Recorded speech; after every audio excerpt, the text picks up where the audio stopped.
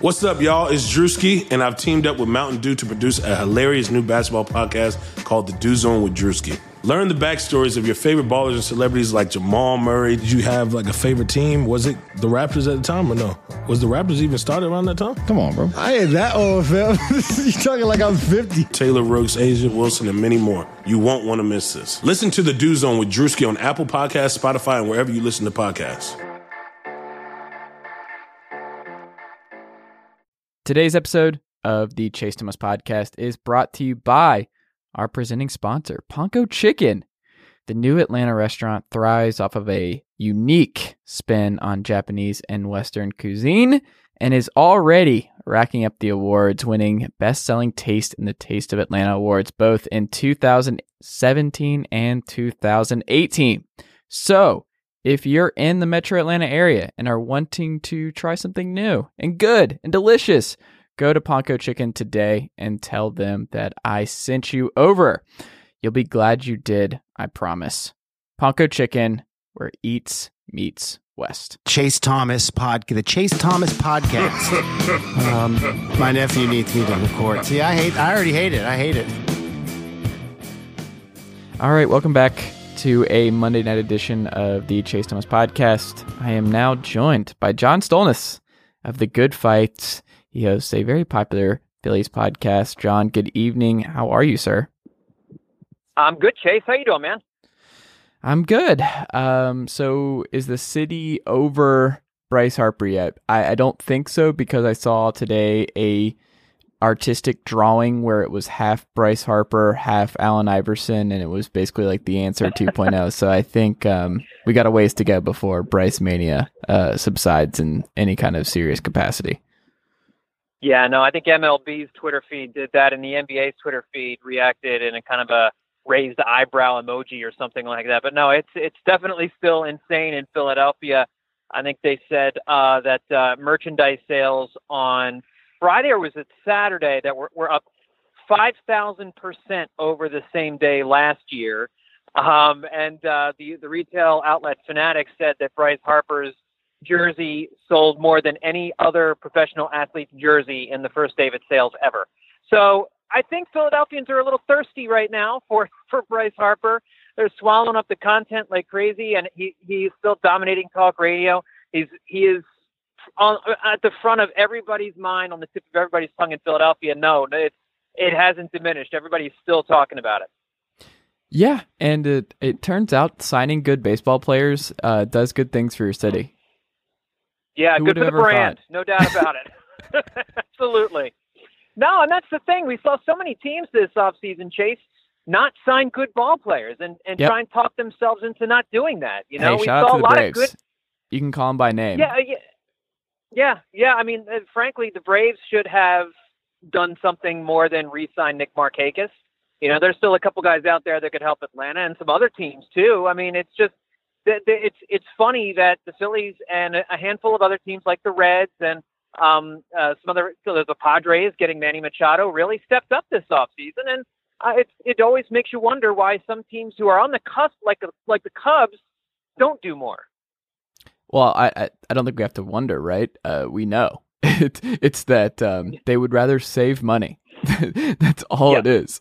They would rather, I think the majority of front offices, and I've had this conversation with a bunch of different people about this, where it's like the consensus, is that it's just, I think a lot of these front offices and these younger GMs, and you have a young GM too, Mr. Klintak is like 38 years old, has the same pedigree that AJ Preller and all these other guys have, where they went to an Ivy League school, they have their degree in economics, they played a little in college, but I think there's like this arms race to win a title while spending the least amount of money possible. Like, I think that is the goal for most of these teams, and these owners love that. They're like, wait, I can save money while also winning a title, and that is that's a tough thing to navigate and kind of legislate out of the game, because if you're the Indians and you think that you're going to win the AL Central regardless of whether or not you have Trevor Bauer and Corey Kluber on your roster,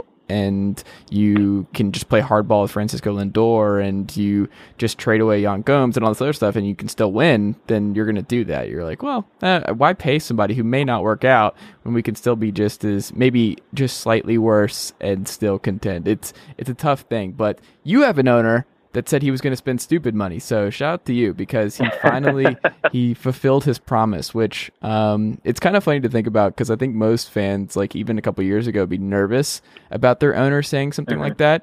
But because the appetite is so strong for like a third of MLB fan bases for their team to spend money, that I imagine you have a better sense of this than me, being in Philadelphia. But that is a good thing to hear from your owner, is that like, yeah, we're going to spend a lot of money this offseason.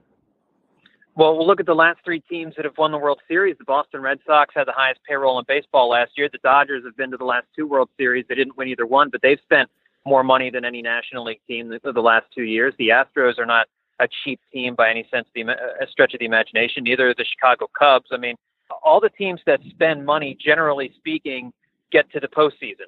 You have a random team here and there, like the Royals, and the Twins get to the playoffs every once in a while. But the last time the Twins won anything was 1991. So I mean, spending money on good players, it's really hard to sustain it. The last team to do it is the Royals, going to back-to-back World Series. It's very hard, and I get it. That the playoffs are a crapshoot.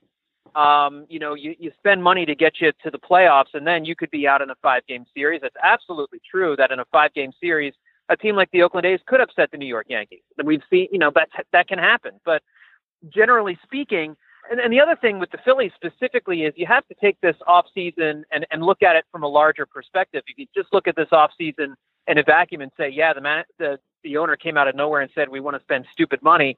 This team's been on a diet since basically 2013.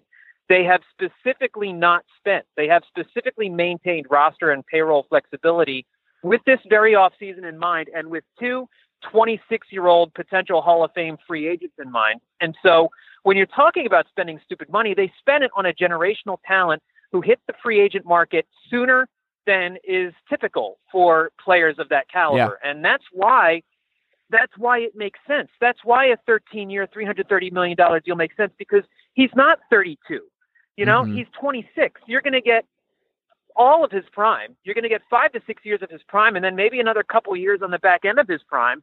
And you can live with the last 3 years, especially probably because the designated hitter is coming to the National League too. That's at true. Some point in the next few years as well. So you factor all that stuff in, and it's not stupid money. They've waited for this. They've lined this off season up. This has been coming for years, and it just, it was time. Well, it was also like a huge risk, because as the winter kept going on, I mean, it's easy now that he signed, but like just a week and a half ago, we were all like, oh God, are the Phillies not getting either of these guys? Like, is that going to happen? Yeah. Are the Giants going to swoop in, or the Dodgers? Because I talked to Bill Plunkett of those who registered last week, and he was adamant that Bryce Harper was not going to be a Dodger. And then when I saw that report after, I was like, this is interesting. I wonder if there's a lot of just like a lot of weird reporting coming out from like agents and everything else, where it's just like there's some sort of disconnect of what's going on with Bryce. And then he signs and it's done. And then I was thinking that it was good for the Nationals for this to keep drawing out, that Bryce would just be like, all right, screw this, I'm just going back to Washington. But ultimately he went to a rival in the NL East. But I don't know. I think it was interesting, and I think how this played out for them has gone great. I mean, still getting Segura and trading for JT Realmuto, who has just kind of fallen by the wayside. I don't think people realize how good he is and how much of an upgrade he's going to be. It's a huge trade. Yeah, and Bryce is getting the headlines right now, but I think people need to be aware that Realmuto is going to be a very, very valuable piece to this team, in that he is an exceptionally good catcher in a league where there's not many great catchers anymore. He will stand out, and he's gonna be an all-star with Bryce. And they took a huge swing this offseason. I think it's fair for me to say that their rebuild has not gone quite according to plan with some of these young guys that have come through the pipeline, but this is something they had to do because of how last season went, kind of, and this fan base was getting antsy because, like you said, since 2013, they haven't spent like they used to. But the thing is, if you're a Philly fan, you're like, well, I know I can trust this ownership group because I know they have spent in the past. Like that Ruben Amaro run, I mean, they still spent. Like they were in the top 5 payroll-wise year after year after year. Even after the dynasty was really over, you know that once they buy in, they're going to buy in. So I think if you're a Phillies fan, you should be like, all right, well, we're probably going to be in the top 5 in payroll for the next 10 years, which is cool because that means you're probably going to be in the playoffs a lot. It doesn't guarantee a title, but it guarantees sustainability. It guarantees sustainability. It guarantees relevance. And the key will be, the problem was with the Ruben Amaro era was that they didn't develop their own players in the minor league system to supplement players when they had to move out. They had to keep buying players. And the idea here is, okay, you make a big splash here and there, but the idea is still to grow from within. And the Phillies spent also a lot of money and a lot of time reorganizing their hitting instructors in the minor leagues this year, hiring the driveline folks to basically take over the minor league hitting instructing.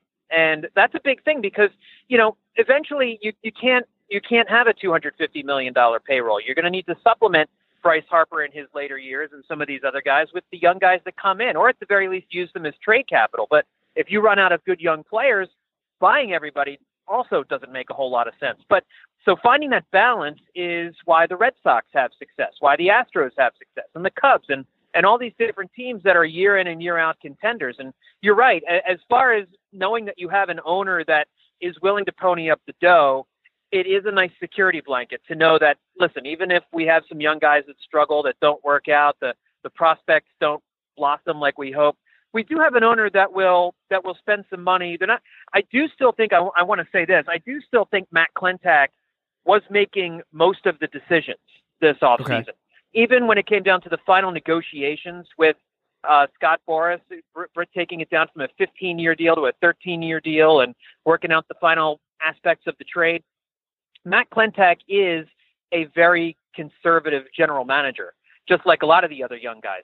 This Harper thing was just a very special case. And I don't expect the Phillies to until Mike Trout becomes available, if he doesn't sign an extension, I don't expect the Phillies to do something like this again. It's only going to be for very special circumstances. Interesting, because that was something that I wanted to ask you. It's in my notes here of just like, is this going to be? Is this their big splash, or are they going to dip back in next winter? Are they going to? Is there something else where they're like, all right, Franco's not playing third base for us forever. We're going to dip back in and see what we can do. The outfield's basically set right now. I mean, I guess it depends on what you think of Rhys Hoskins at first and Cesar Hernandez at second, and the starting rotation, which I want to ask about later. But so you seem to think that it's going to be more of like he's just the foundational piece along with Real Muto, and they're going to continue to build with the young guys to push around their two stars, both in right and at why am I blanking? At catcher. Yeah, no, I think so, and I think they want to sign Real Muto to an extension, and so I think they have. You have to after what they gave up. Giving up Sixto Sanchez and Jorge Alfaro, you'd like to get an extension out of that. And I think they will because, Real Muto wants to play for a winner. He's going to love playing in Philadelphia. He's going to love playing with Bryce Harper and Rhys Hoskins and McCutchen and all these guys. But McCutchen's only here for 3 years. And so I don't know how long Odubel Herrera is for the Phillies. Cesar Hernandez has Scott Kingery breathing down his neck. So some of these positions are spoken for. The rotation's young. So, the Phillies do have to kind of take this a year at a time and see how some of these things play out. As far as big splashes next offseason, I could see if some of these young guys like Nick Pivetta and Vince Velasquez don't work out, I could very easily see the Phillies jumping in on the starting pitcher market and going after Verlander or Garrett Cole if and when they become available, or going after Chris Sale if he becomes available, or getting pitching through a trade. I don't think they're done in the free agent market. As far as getting somebody like Anthony Rendon next offseason, I think he's going to sign an extension with the Nationals, but they could go after Rendon. They do have that flexibility. I do think, though, that Mike Trout is kind of the big fish. And, with Harper in the fold and still room flexibility-wise with Harper's $25 million AAV, that's pretty low for an elite player like that. They can do it. They can afford Trout if and when he becomes a free agent. And I don't think that's a guarantee, but I do think if Trout becomes a free agent, Philadelphia is his number one destination.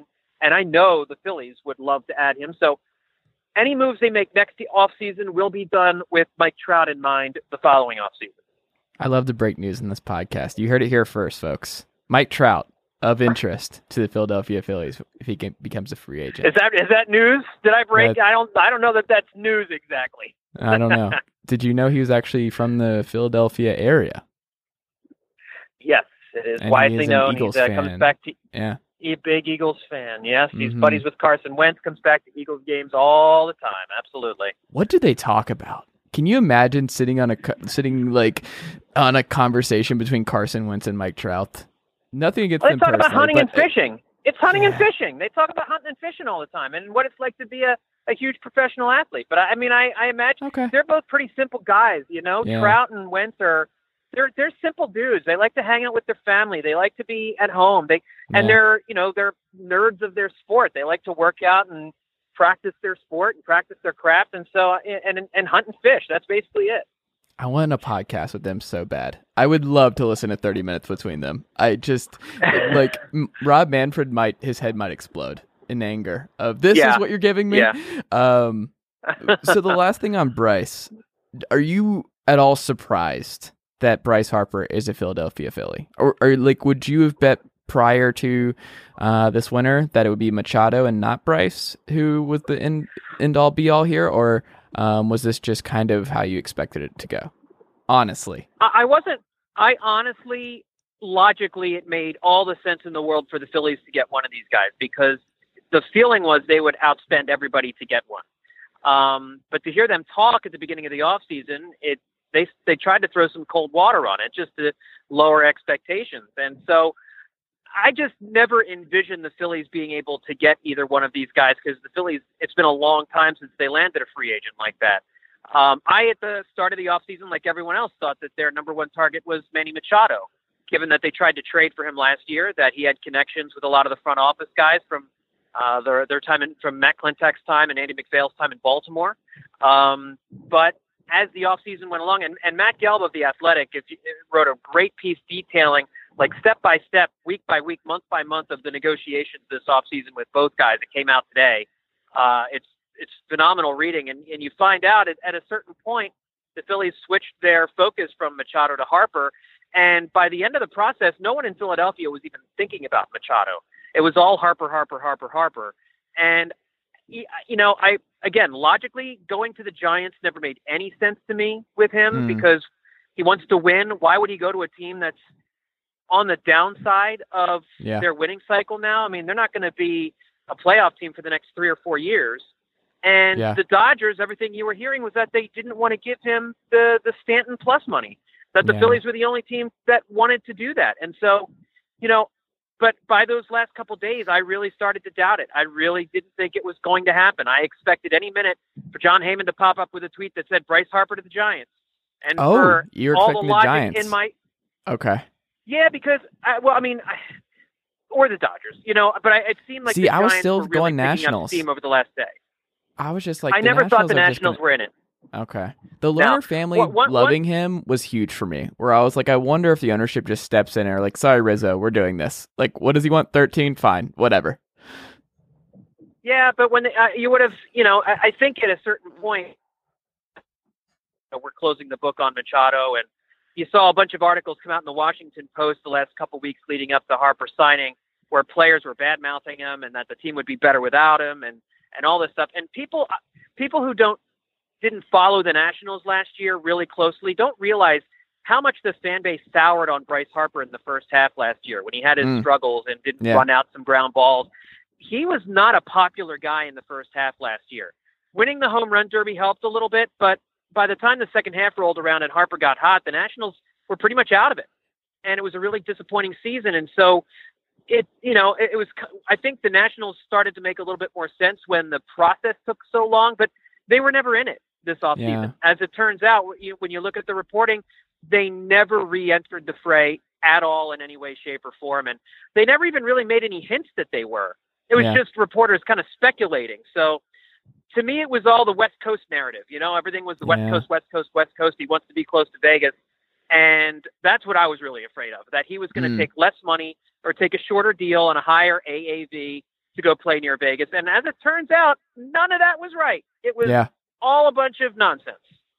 I mean, there was no risk for him to go to the Dodgers. Like, the Dodgers made the most sense. Like, if he had just done that, because obviously there's going to be some weird stuff if you look at how they're going to do right field and first and, like, what's going to go on with Bellinger and everything. Like, there's just a weird positional issue in Los Angeles right now that they're going to have to figure out. But Bryce Harper solves a lot of that. And if you're telling me that you believe the Dodgers are falling out of contention in the next 2 to 3 years, I don't see it, especially with their young guys getting older and older. So, like, if you mix Bryce Harper into that environment, I don't know. It's less of a risk than Philadelphia, because the NL West also not as scary as what the NL East is right now, because I think you've got 4 teams that are positioned to be pretty solid. And then the Marlins, who knows? They might be a little frisky. You never know. The new uniforms, you can never underestimate the value of a new uniform.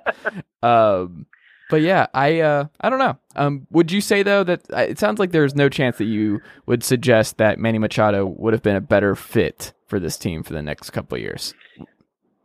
I think at the beginning of the offseason, I did think Manny Machado was the better fit, because I liked his defense at third base. But he became less important when they signed Gene Segura and when they traded for Gene Segura. And then after they traded for JT Realmuto, they desperately needed a left-handed bat in the lineup. And it was at that point that I started to realize that Harper was the better fit baseball-wise. Harper was always the better fit as far as, like, the mentality of the city and his, the fact that he's the face of baseball, the excitement that he would bring to the park. We know the fans would get more excited for him. In that respect, Harper always made more sense. But strictly as in a baseball sense, Machado was a better fit until they traded for Segura. But especially once they traded Realmuto, they couldn't have added another right-handed bat to that lineup. It would have been 2 through 7, all right-handed. And that would have been, I don't believe in lineup flexibility a ton, but I do believe it is somewhat important. And they desperately needed that left-handed bat in the middle of the lineup. So once that happened, I think it was, once Realmuto became a Philly, Harper really then made the most sense, baseball-wise. So where does this put Philly in the NL East pantheon right now? How would you rank the top 4? I think right now, if I gun to my head, I think the Nationals are maybe a sliver of a tick better than the Phillies, only because I believe in the Nationals starting rotation more than the Phillies rotation. Yeah. I think the Phillies have more of an edge at the position, at the offensive positions, but it's not by much, but it definitely is a little bit better. And I think the bullpen, I think the Phillies have a better bullpen right now. There were rumors out today that the Nationals are considering Craig Kimbrell, which would kind of even things out in the bullpen. Braves fans might actually just blow their brains out this winter if Craig Kimbrell, after all of this, also ends up in Washington and Dallas Keuchel signs with the Phillies. There you go. Just keep. I don't think Keuchel's coming to Philadelphia unless he's willing to take a 1 or 2 year deal. So I'll ease your mind with that. I don't see that happening. I think it's more likely he goes back to the Astros and comes to Philadelphia on a short deal. But that's just my guess. I don't know. But I do think the Nationals right now, because of Scherzer and Strasburg and Corbin, if you believe that Corbin's season last year was real and not just kind of a weird flare, I think the Nationals starting rotation is designed to win over a 162 game season, more than the Phillies with Arrieta, Nola and then Arrieta, Pivetta, Velasquez, and Eflin. The Phillies rotation has a lot of potential. I'm a big believer in a Nick Pivetta breakout year this year, but it's definitely less of a sure thing than Patrick Corbin having another all-star caliber season. So right now, I give the slightest of edges to the Nationals over the Phillies, but it's close. It's like a game separating these two teams. Okay. So then I guess you have Braves 3rd, Mets 4th?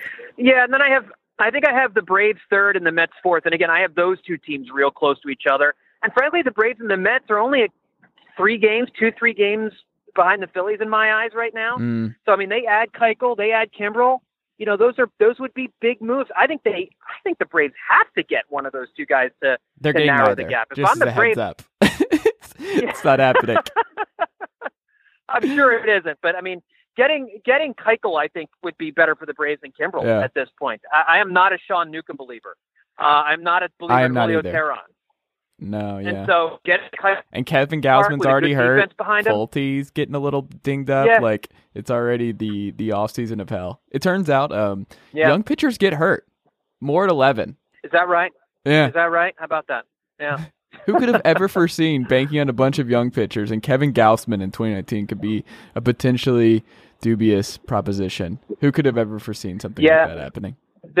There's a scenario where the Braves season goes really wrong, and it's not a high likelihood, I don't think, but there is that scenario's out there. Well, this division's good enough where, like, if they get destroyed by injuries early, that's fair. Like, because someone's going to get hurt. Like, this division, like, not all these teams are going to be healthy. And, like, part of the reason that you sign a lot of good players is because you need to have a lot of people for a full season. And the Braves are banking on Nick Markakis not being, like, the scariest thing about the Braves is their season is going to be defined by Nick Markakis, what he was from the beginning of 2018 to what he was the end of 2018. Like, is that who he is now? Is because he was just a very below average, maybe average player at his position in the second half. But he was so good in the first month and a half that it clouded his numbers, and you just have to parse through that.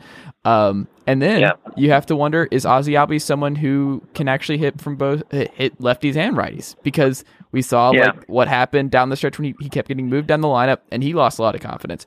And then, so this is my guy. I like him. I used to work for him. Matt Chernoff, sports radio host in Atlanta. Good guy. He tweeted out a week and a half ago that Josh Donaldson was his MVP pick, and I almost threw my laptop out of the window. Not like Josh Donaldson has not played 150 games since 2016, I want to say. He won MVP in 2015. He is 33 years old. The idea that he's even going to play anywhere close, especially with Johan Camargo backing him up, like the idea that they're going to let him play enough games to even be in the MVP conversation is insane. He's already hurt. Big shocker there. Like, what? Yeah. He's on a 1-year flyer. He's trying to resurrect his career, and I get that, like, contract year, all that kind of stuff, but no, there's a reason for that. Like, the Blue Jays moved on because, like, this isn't going to work. Like, he's not...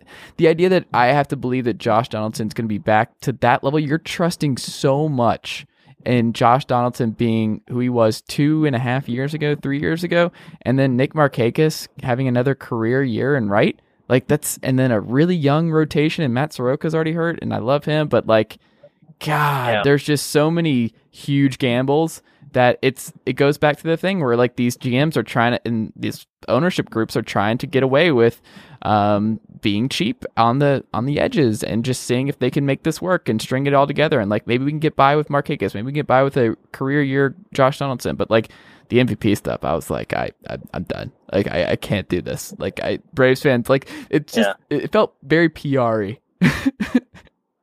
Yeah, like somebody in the Braves office said, "Hey, I got a column idea for you." Yes, exactly.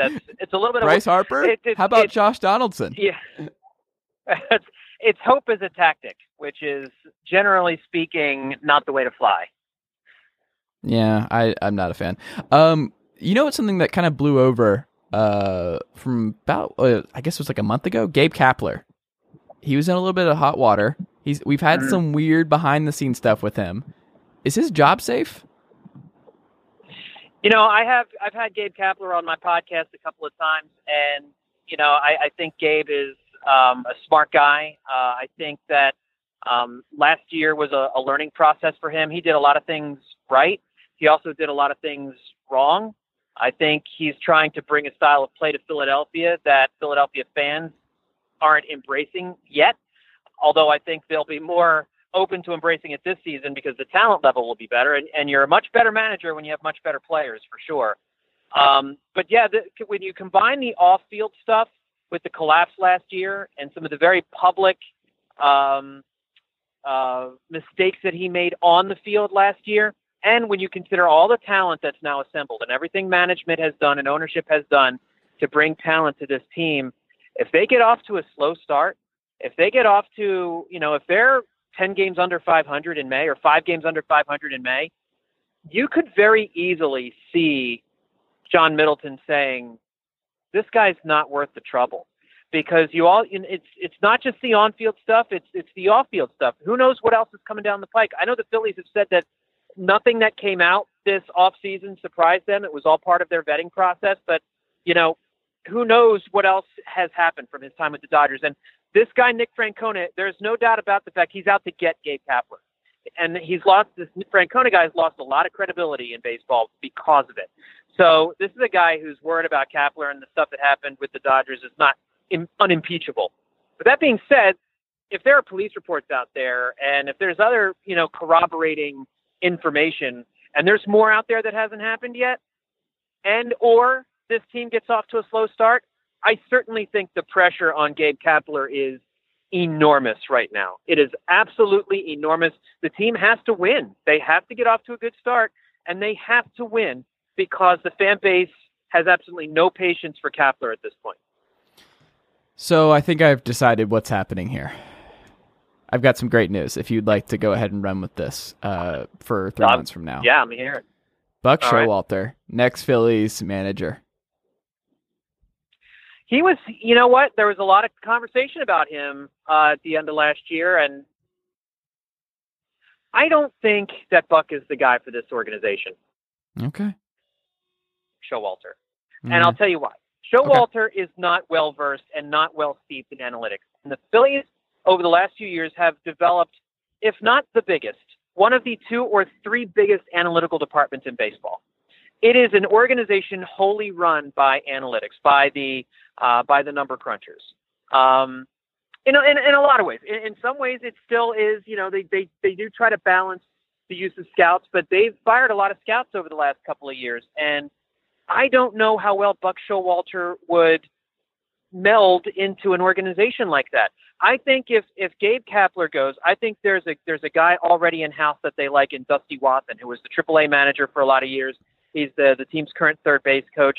They like him a lot. He came up with a lot of the players that are already on the team through the minor league system, and I think he would be the choice of Phillies fans to take over as manager of the team. So I think Showalter's a possibility. He's certainly a good name. He knows the front office. He knows the front office. That's right. He worked very closely with these guys in the front office. And if Showalter has developed an ability and or willingness to embrace analytics and use the stuff, then I could see that happening. But he's kind of an old school guy, and I'm not sure that he would mix with how everything is done now in baseball. He also just seems like a delightful human. The letter he wrote Baltimore after he left, and just like how much he embraced the city and how much he invested in trying to bring them a title. Like, I don't know, man. Like, that guy, I would love for that guy to be my manager. I would love to just hang out with Buck Showalter a lot. He seems like a interesting, fun, thoughtful guy. Maybe that's all I'm doing here. I'm just projecting why I want Buck Showalter on the Phillies, just because I want him back in baseball. Maybe that's all it is. Last thing, and then we'll go. Give me your most intriguing young Phillies prospect, because now the focus is on Andrew McCutchen, David Robertson, Bryce Harper, Juan Segura. Like, who in this group right now that's on the rise, that is coming up through the pipeline, that you're still most excited about? Is it Mickey Mosiak or whoever that center fielder is that was drafted? No, it's not. It's not Mickey Moniak, unfortunately. I think their number 1 pick last year, Alec Boehm, has a chance to be a really, really good offensive player. I think if Maikel Franco struggles this year, there's a good possibility if Alec Boehm has the type of season in the minors that we expect him to have this year, he could be the starting third baseman next year. And the Phillies, that's what I'm talking about, by like supplementing with young guys in the starting rotation. If not by the start of the season, maybe by mid-season. And you get you go sign a cheaper veteran on a 1-year deal till Alec Boehm is ready, because I think that's a guy whose bat they believe in. He's a lot of outlets have him, as with Sixto Sanchez gone, as the team's number 1 prospect, and I think it's legit. He's a really good hitter. He didn't really get to play much in the pros last year after he was drafted because he got hurt. I think the team expects him to take a step forward. He could be in Double-A by the end of the year, if not Triple-A, depending on how well he does. I mean, they expect him to be a fast riser.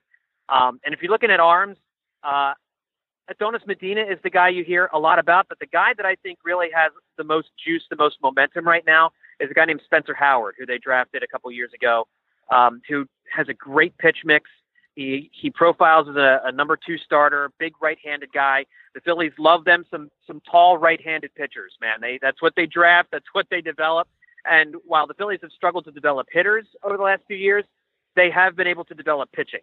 And the Spencer Howard kid could be a really good number 2 type starter, if not next year, then the year after that. So those are the 2 guys who I am most excited about in the minors that are on the rise right now.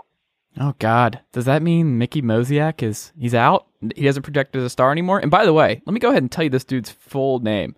Mackenzie Matthew Mickey is his nickname. Moniak. What an insane name. I'm sorry. But,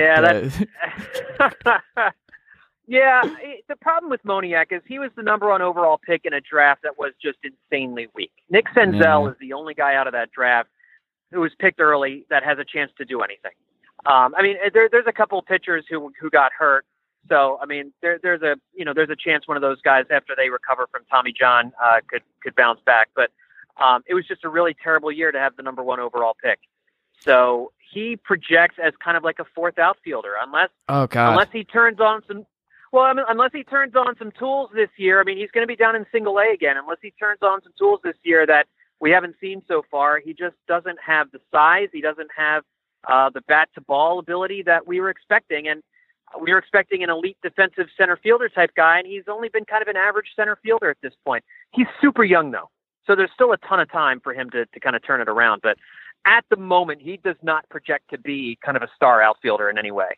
Interesting. Well, maybe if you could combine Dansby Swanson with Mickey Moniak, you get a everyday player. Yeah, they could split time between the infield and the outfield. What is with Dansby Swanson anyway? I mean, I know he just he's not hasn't been able to put it together. Yeah, that's a problem. That's a problem for y'all. He's just not going to hit. I mean, his fielding's solid. He's still good at shortstop. Him and Albies have a lot of chemistry. Like he's a fine. The thing that really bothers me with the Swanson stuff is still the Anderson Simmons trade, just because that's like the one big miss. And bringing it back to Sean Newcomb. Yeah.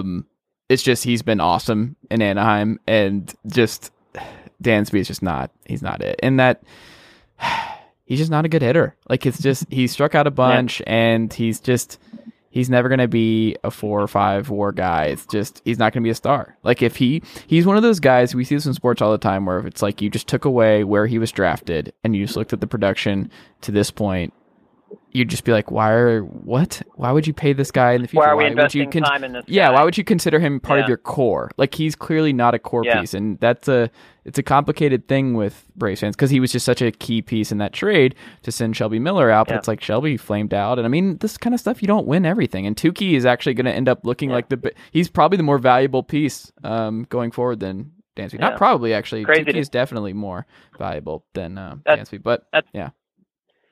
Yeah, that's exactly like Moniak. Yeah, Dansby Swanson is your... So, yeah, that's kind of what we have going on with Mickey at this point. You're right. Okay. Last thing, I lied. Who is the next Philly who's going to appear on Always Sunny in Philadelphia? Is it Bryce? Because I don't know if I could see Bryce on Always Sunny. No, I don't think so. I think it's Rhys Hoskins. Rhys Hoskins is kind of the guy who is the most kind of... he's a goofy white boy, man. He would really, I think, love to do that. Whereas you're right, I don't think Bryce would do it. I don't really see Andrew McCutcheon doing it. Maybe Real Muto, but I think Real Muto would be a little stiff. Hoskins would have fun with it. So I think it's without a doubt Rhys Hoskins. Okay, there you go. I would not have guessed that. That's why we have you on the pod, man, to get the hard-hitting news stories like the Phillies. So we learned a lot on this podcast. We learned that Rhys Hoskins is going to be the next Philly to appear on Always Sunny in Philadelphia. And we also learned, folks, I hope you're sitting down for this and you can write it down. Mike Trout might be a free agent, and the Phillies might have interest in a couple of years. Write that in ink. Yeah. How excited are you for that for the next, just if the Phillies are good and the Angels continue to suck? Like, that's going to be, you can't even enjoy it. It's like, can we enjoy Bryce Harper? Why are we still talking about Mike Trout? I said that exact thing on my podcast last night, because that's exactly right. I want to enjoy these next couple of years. I don't want to be obsessed with Trout over the next couple of years, but it's out there. It's out there, and it's going to be there for a little while. So it would be exciting, no doubt about it.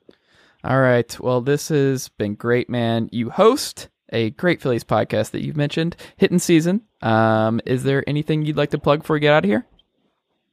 No, just we have a whole bunch of podcasts at the Good Phight podcast feeds. If you go to Apple Podcasts or Spotify or wherever it is you get podcasts, look for the Good Phight and subscribe to the Good Phight. That's where you'll find hitting season, and we have a couple other podcasts there as well called Continued Success and The Dirty Inning that I do with some of my other good Phight colleagues, Justin Clue, Liz Rocher, Trevor Strunk, and we all team together to do a bunch of really good podcasts as part of a big network for SB Nation. So check that out, and check out thegoodfight.com if you want to find out what's going on in the Phillies world. All right, John, this has been great. I appreciate you taking the time. Anytime, Chase. Thanks, man.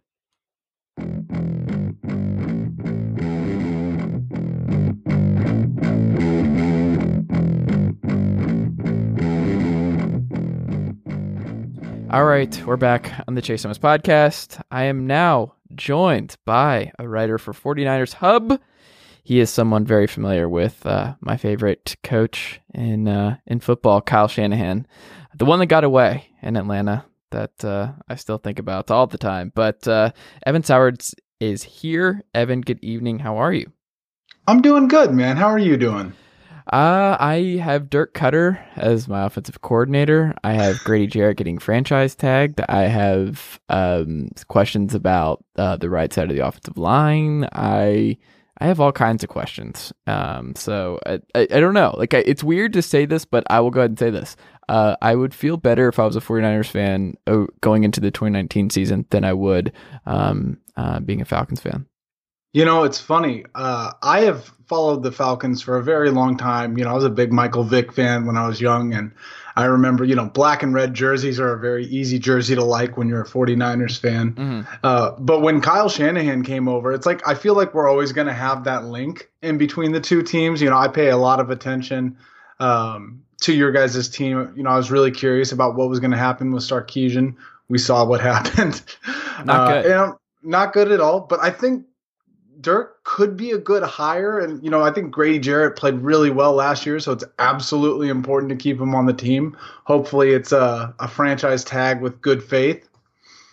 But, yeah, you guys got a lot of weird usually those are always offseason. In good faith, right? When does the franchise tag never get dropped on someone not in good faith? Yeah. So you guys got a fun offseason. But, it seems like there's a lot of optimism, right, being a Falcons fan right now. Vic Beasley's back. What's there not to like?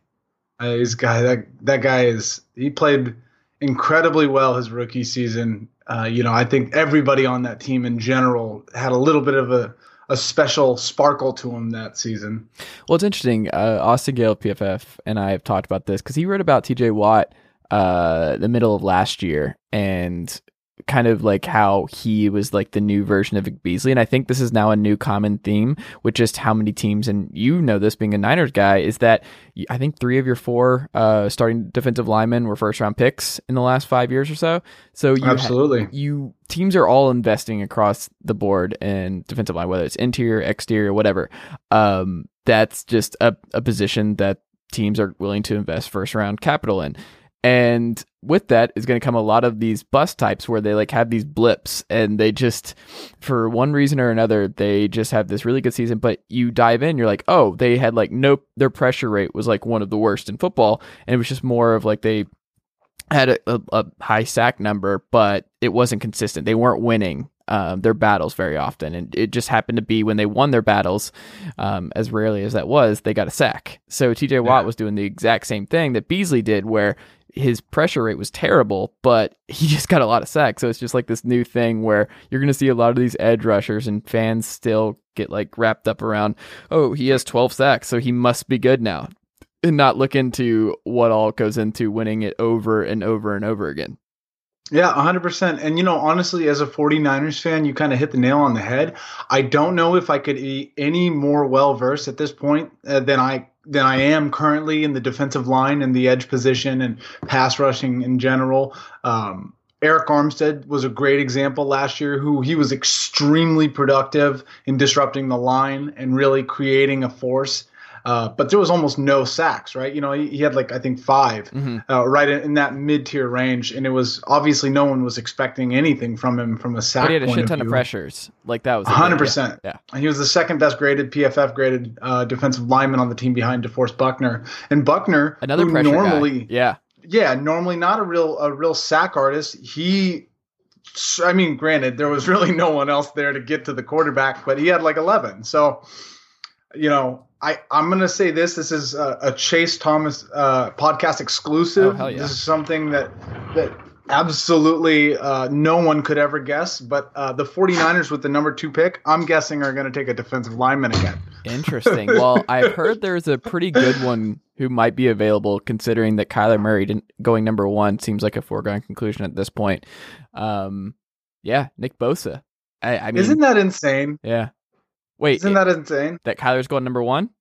Well, so it's just like the whole dynamic. And, once again, I'm getting really good at this every single year, knowing the 49ers are going to have a very high pick and kind of watching who's positioned to really kind of be the top pick in the draft, right? We watched Myles Garrett, and as a 49ers fan, me paying attention to who the worst team in the NFL was and who was going to have that pick. Mm-hmm. And, if you're not familiar, the Niners ended up winning a absolutely pointless game against the Rams at the end of the season. I remember that. Yeah.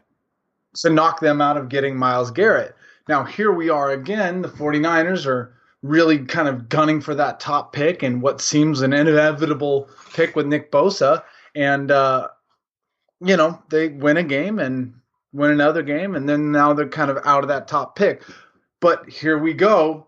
Kyler Murray, is he going to join the MLB? Is he going to join the NFL? What is he going to do? It's been so dramatic all season, and now it seems like there's a high chance that we get the best player in the draft, who just so happens to be the exact position of need that we have at the top of the list. Yeah, I mean, any chance you have to make Solomon Thomas a historical figure on your defensive line, you got to be pretty excited, right? Whenever you get a chance to make Solomon Thomas stand up and rush the passer from the outside, you just got to do it. 100%.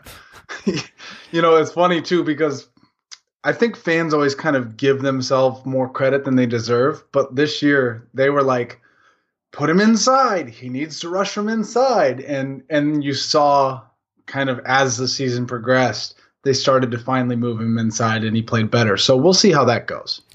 Yeah, I mean, it would obviously help having someone like Nick Bosa just going, like, you just can't have too many of these guys. But I also think there's another thing where it's like the Falcons have doubled down on this too.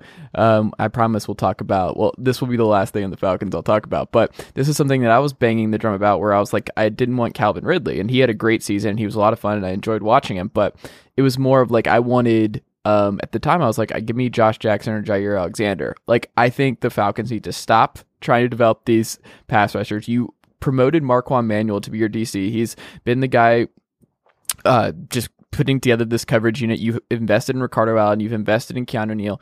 Just double down on that. Like, I think it might be more important when teams just like realize, hey, pass rushing is not our strength. Like, we can't do this. Don't worry about stopping the run. That shit does not matter anymore. So just look at like, okay, let's just have 3 or 4 really good corners. You know who really enjoyed having a lot of good cornerbacks this year? The Packers. They took 2 corners first. Like, that was their thing. They were just like, you know what? This is a passing league. You can never have too many corners. They're going to get hurt. Robert Alford was terrible. Marcus Trufant cannot catch anything anymore. Like, there is a huge problem. Like, if you give me, I'm not saying that Jair Alexander would have saved their season, but you look at like the 49ers, like Richard Sherman just being really good for them last year. And like, you look at like kind of the issues there where you're like, well, could you see them taking a corner at number 2 overall? If Denzel Ward was there, you had that conversation, but Nick Bosa is there and you're like, all right, we'll do that. But like, I do think there is something to teams just look in the mirror of like, okay, obviously this is not working. We've invested in McKinley, Beasley, and everything else. Just, we got to stop pouring resources into this area and just focus on something else. And the other thing that's probably even more valuable than a consistent pass rush is just a bunch of really good defensive backs. Like, just stock it. So that's actually a good question, and I would ask, because they say hindsight's 20/20. You're a great example. I think Calvin Ridley. Obviously, he had an amazing season. He fantasy wise, I'm sure everybody that was a Falcons fan was a big, that was a great pickup for them. But you look at it, and it's like, you look at Antonio Brown and Juju, right? They had an amazing season together. You look at Calvin Ridley and Julio Jones. They had an amazing season together. And I'm sure that the two of them playing next to each other really balanced each other out and allowed them to do so well. In hindsight, would you have taken Jair, who obviously played amazing in Green Bay absolutely. this year? Yeah. See, I don't think and third wide receivers matter. You have Julio Jones. I think he led the league. Like, he's a target machine. You have these guys. Like, there's just Mohamed Sanu has been great. He's Mr. Yak, and I just think you can find Calvin really types all over the place. And Justin Hardy's a great blocking wide receiver now, and he deserves credit for evolving his game on that front. But like, yeah, no, there's no reason to have a third. The offense was not the problem. That is not what you need to keep doubling down on. Like, if you have an opportunity to get a corner who is not Robert Alford, just great. And shout out to my guy, Bleedy Ray Wilson, who is probably going to stick around and I think might actually get a better opportunity. After flaming out in Tennessee, I always liked him. Whenever I watch him, like, this dude does good things. I think it's funny, it's like, look at Mohamed Sanu. Is there a luckier guy that's ever had a luckier NFL career to be able to play next to AJ Green and then go to Julio Jones, two of the best receivers? Yeah. I mean, he knew what he was doing. He was like, I know I'm not number one. He knew his like role. Like, he just knows that his career is just going to last longer and he's going to be valued more because teams are going to pay so much attention to the number one that he's always going to shine. But I mean, he's good at his own thing. He's different than Julio and AJ in a significant way, but he complements them well. I love Sanu. Yeah. Oh, 100%. But this is not a Falcons podcast. Evan, this is a 49ers podcast tonight. And the Antonio Brown stuff has kind of died down with San Francisco, but when that first came up and you heard about Jerry Rice talking to him and everything else, like it seemed kind of crazy at first, and you go through I think the most that they've invested in their wide receiver capital right now is Pettis. Most of those guys are college free agents, street free agents on that roster. I mean, you have Pierre Garçon, Marcus Goodwin. Those were both unrestricted when they came. I don't even know if Garçon's still going to be on this roster this year. Is he going to be around? Or is Pierre Garçon penciling in as a starting wide receiver for the 49ers in 2019? I don't know. We thank him for his services, but he's already been informed that he actually is not going to be he was essentially released. Okay. I don't know if they're waiting for a specific date to file it within the NFL, but yeah, he's gone. Okay, so he's gone. So that's good. But shout out to him, who's I feel like has been in the league for 45 years. He really made a great deal on his part, and it was unfortunate because he played well. But yeah, the guy came in, got a bunch of money to really just get injured and rehab for a year and a half. Do you want AB? Would you be willing to give up what it would take? Because I think we've gone down. We're through the looking glass now with the AB stuff, where people have overreacted enough to that. He had an awful interview. Like, I'm not disagreeing with the fact that he said some things. You're just like, are you trying? Like, you can't at the same time be like, thank you so much to the Steelers organization. I'll always be thankful for everything you've done. And also, let me go ahead and torpedo my trade value in this interview a week later. After just like, are you do you just hate Kevin Colbert? Is that what this is? You're just like, I don't know what to do here, but he's just too good. Like, Antonio Brown is still like someone who's going to show up to work and be really good at his job for the next couple years minimum.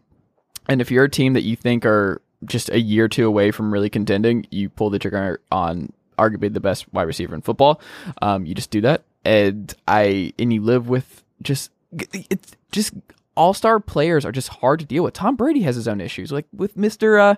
Old Guerrero and the water stuff. Like, he's a pain in the ass. Most superstars are pains in the asses. Like, that's just how it works. Like, you accept it. Like, I don't know. I think we've gone way too far on, like, who Antonio Brown is in the locker room and all this other stuff. Like, how could you want somebody like that in your locker room? It's like, because he's there every week, and he's really good. And he's just going to be good for a long time. So I've gone back and forth on this, but then you're in San Francisco where it's a rebuilding situation.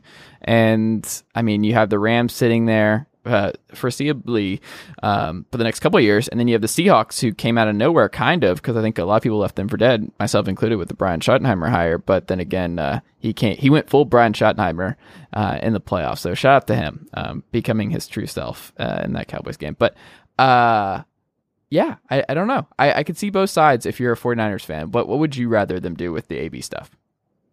Well, it's complicated, right? There's a lot of, like you said, there's a lot of different sides to it. There's a lot of different ways to look at it.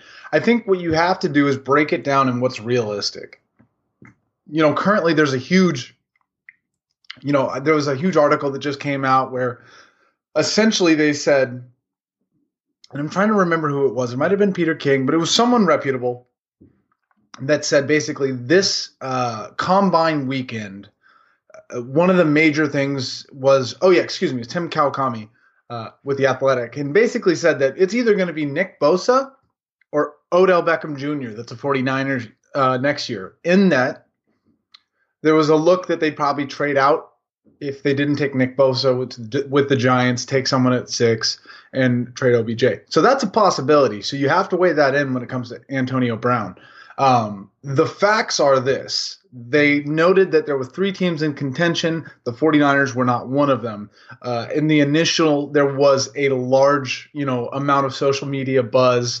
Antonio Brown obviously has been doing what he's been doing, but George Kittle, I think it kind of started with George Kittle saying, hey, come to the Niners, and Antonio Brown and him kind of like kept interacting, and then a couple other players got involved, and that just spiraled, and there was the Jerry Rice poster and then them talking, and so there was that big thing. But I think that was a lot more hype than anything, because at the end of the day, 3 teams talked about Antonio Brown. We weren't one of them.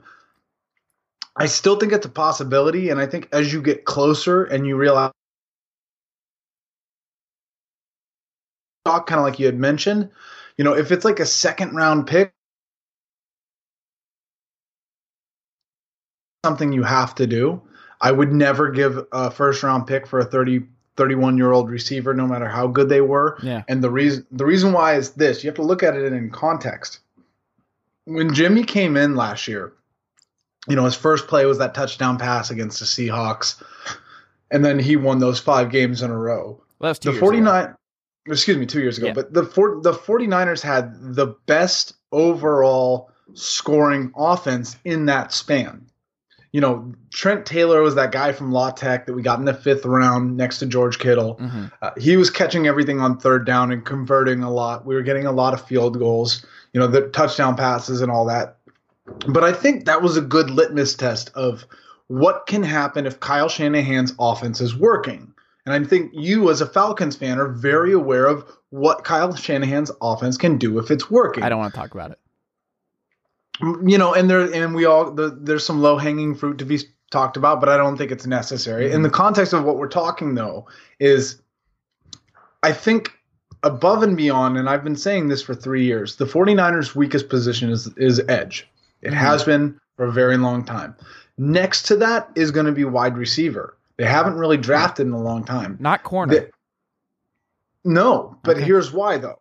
You have to look at it, and as far as the way I look at it, you have to look at it in context of what's available. Richard Sherman last year showed that he will shut down an entire side of the field. They didn't throw to him still. Now, granted, people found out early on that all they had to do was just throw it to the other side, and Akello Witherspoon from Colorado got burnt, and he had a horrible season. It was really bad. But once again, we also had no pass rush, so they had all day to throw. I think if you bring in a free agent and you use the $70 million in cap space we have for a serviceable corner to play next to Richard Sherman, and then have Akello still, learn from Richard Sherman, get better, all the above, I think that can give you a serviceable option. If the 49ers draft Nick Bosa or Josh Allen, and I mean this sincerely, the pass rush is going to go up significantly, and something that they haven't had since Alden Smith. DeForest Buckner, even Solomon Thomas, and especially Eric Armstead, these are guys that have basically been disrupting the middle of the line for nothing to happen or come up of it, because they know they can just double team in the middle. So now if you have someone like Nick Bosa or Josh Allen who are just going to destroy one side of the line, they won't be able to do that. Everything opens up. These cornerbacks aren't going to be as needed to play, right? Like last year, they had all the time in the world. You looked at like the time in which quarterbacks had to throw against the 49ers. It was a very long time. So that's my thought process. I don't think that the wide receiver position is going to be as necessary if the 49ers can continue to be very efficient converting on third down. George Kittle is now, is he the best tight end in football now? I wouldn't say he's the best just because he had a great year. I would say he had the best year last year, and he's now top 3. I think he's the scariest for sure. Oh, once again, not to poke it's the bear, him or Kelsey. Like Kelsey, what he does in the playoffs, one of my favorite things is when I'm taking notes, like the Chiefs, what they did why am I blanking? What was their first playoff game before the Pats? Who did they play? Why am I blanking on? Oh, Colts. So yeah, sorry. Yeah, when they were playing the Colts, like they basically just, you can tell when teams just scheme to just decide, okay, we're going to scheme this area of the field to death. And it was Tyreek Hill and Travis Kelce. And Travis Kelce had like 19 first down catches on like third down in that game. And it was just one of those things where you just feel so bad for other teams where they're like, they have no option for this. Travis Kelce is unguardable, and just Mahomes knew he had Kelce in his back pocket whenever he wanted. And that's how you know you have like this elite, ridiculous guy where it's just like 3rd and 7, because that's one of the most difficult times to be a quarterback. It's just really hard to do 3rd and long. Like, it's just always going to be a difficult thing, and that's like what makes and breaks a lot of quarterbacks. And Kelce is just a freak of nature, and he's just so good, and he's always open. And I don't know how, because he's getting doubled. You'll see him come off the line, and it doesn't matter. And I think George Kittle is like right there, where it's just, he's probably even more of an athletic freak. I don't know if he's as good as like, it's tough. It's one or the other. You could sell me on both. Well, here's what you have to realize, though. And Travis Kelce has got his NFL body, right? He's as good as he's going to be physically. I think he's in his prime. George Kittle came in pretty skinny. He came in from a pretty small program. He's bulking up. If you follow him on Instagram, he trains with one of the Packers tight ends, and he really, like, I feel like what we're seeing is his athleticism, but I don't think we have that polished receiver. You think of Michael Jordan when he used to, when he finally got his inside game and he was just posting up on people and it was all cerebral.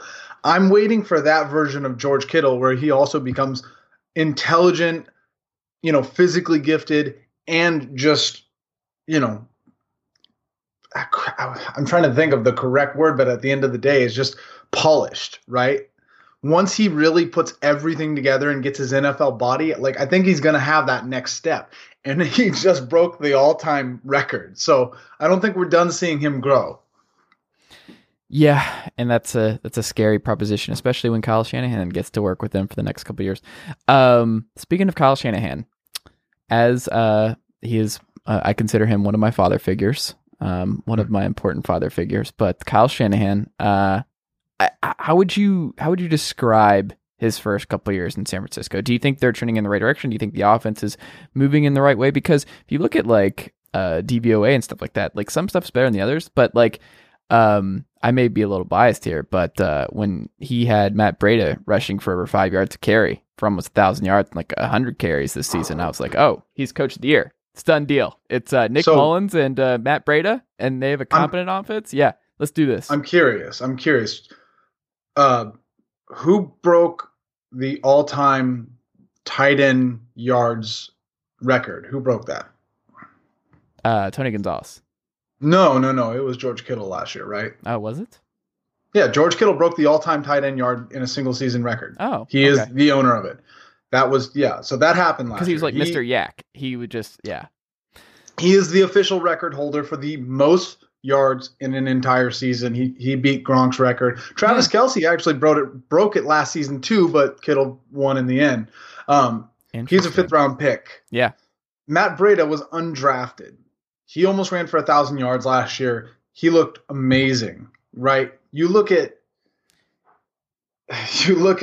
I mean, bless their heart, but like Nick Mullins, CJ Beathard won't play for the AAFL or the AAF. Put some respect on their name, Evan. No, it's the I'm not. AAF. No.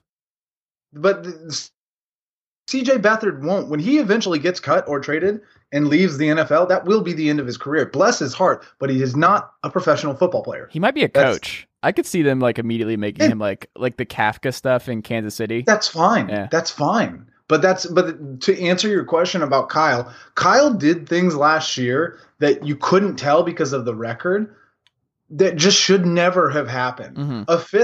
A second year 5th round tight end should not have broken the all-time yards record with CJ Beathard and Nick Mullins. That should never have happened. But to your point, he's a genius. He is as good as people say. And it's like the guy poor guy has to keep dealing with all of these setbacks. You know, he has to deal with Jerick McKinnon blowing out his ACL. He has to deal with Brian Hoyer, who had at least played well enough before, coming in and having one of the worst seasons of all time. You know, he has to deal with Jimmy Garoppolo, tearing out his ACL. It's like the guy is, in spite of all of these things, still been a very high-performing coach. So, and I think the scariest thing about him and this 49ers team in general is I think when they burst on the scene, people need to be prepared, and it will be like what I'm going to monitor is the grading for their offensive line early this season. So you have McGlinchey, you have guys now that like this offensive line has all the makings of just if it gets that top 5 point, like you're like, oh yeah, they're here. I mean, that's what pushed the Rams is like the Rams had a top 3 offensive line. And it turns out when you give someone like Jared Goff, who is exceptional when he has a clean pocket time, and you give someone like Todd Gurley a great offensive line in front of him, like good things happen. And I think and then you suddenly are like a juggernaut. And I think with Jimmy G, guys like Pettis, who just the downfield stuff that he'll have time to develop and everything else with the good offensive line, that you're like, oh, this is coming. Like they're going to burst in the scene, not because of their offensive skill players, but because the offensive line has gotten enough time to gel, improve, and everything else. And then they're just suddenly running over teams. And the 49ers have like the number 2 PFF offensive line before we know it. Yeah. And also not to mention, like last year, we signed in free agency Weston Richburg, which is the center from the Giants. And he had one of the highest PFF scores, and then he basically played injured all year. So you saw what happened to Matt Breida, and I mean, come on, like the running backs that ran for the 49ers last year was hilarious, and every time, whether it was Matt Breida or Alfred Morris, or there was a couple other guys that were like just they were bodies. They were practice squad bodies. They all played well. So I think when Weston Richburg comes back healthy next year, Jerick McKinnon is going to be healthy next year, Jimmy's going to be healthy next year. Now, obviously, I'm a football fan, so I'm ever optimistic, as I'm sure everyone else is. But I think the 49ers will be the most exciting team to watch next year if everyone stays healthy, which is a big if. Yeah. But the thing is, like, if they don't, they're still going to be better. Their issue is just the NFC West is just, it's tough. And I don't think the Cardinals are going to be historically bad offensively again. Like, I think they had like the 5th worst or 3rd worst something offensive DVOA of all time. What do you think about Kyler Murray though? Yeah. I mean, I like Kyler a lot. And really? Yeah, I like Kyler. I don't know. This is, I'm not big on hot takes. Well, maybe I am a little big on hot takes, but let me just say this. I feel like Baker playing as well as he did last year is allowing, it's like at some point people are going to realize that height does matter, kind of. I don't think anybody's saying that he's not as good as Baker, right? Like, I think we all agree that Baker was so much more polished and so much less of a risk. And I mean, he's what, like 6'2", 220? What was he? Baker's a lot bigger and taller. Baker Mayfield is like 5. No, he was like 6 foot. I thought he was 6'2". I could be wrong. No, God, no. Baker Mayfield was small. I think we're being. Maybe they're just being generous with this thing. I could have sworn. No. Yeah, so he's listed as 6'1" here. We're right in the middle. Yeah, he's not 6'1". That's like Russell Wilson. Russell Wilson is like what? 5'11". Yeah. Is Russell Wilson 5'11"? Yeah. Okay. So and that's just kind of my thing. I would agree that the NFC West is rough because the Rams, the Seahawks played so much better last year than anyone would have thought, which breaks my heart because I love seeing them fail. I was thinking this was finally going to be the year that I got to talk a little trash, but of course not. Yeah.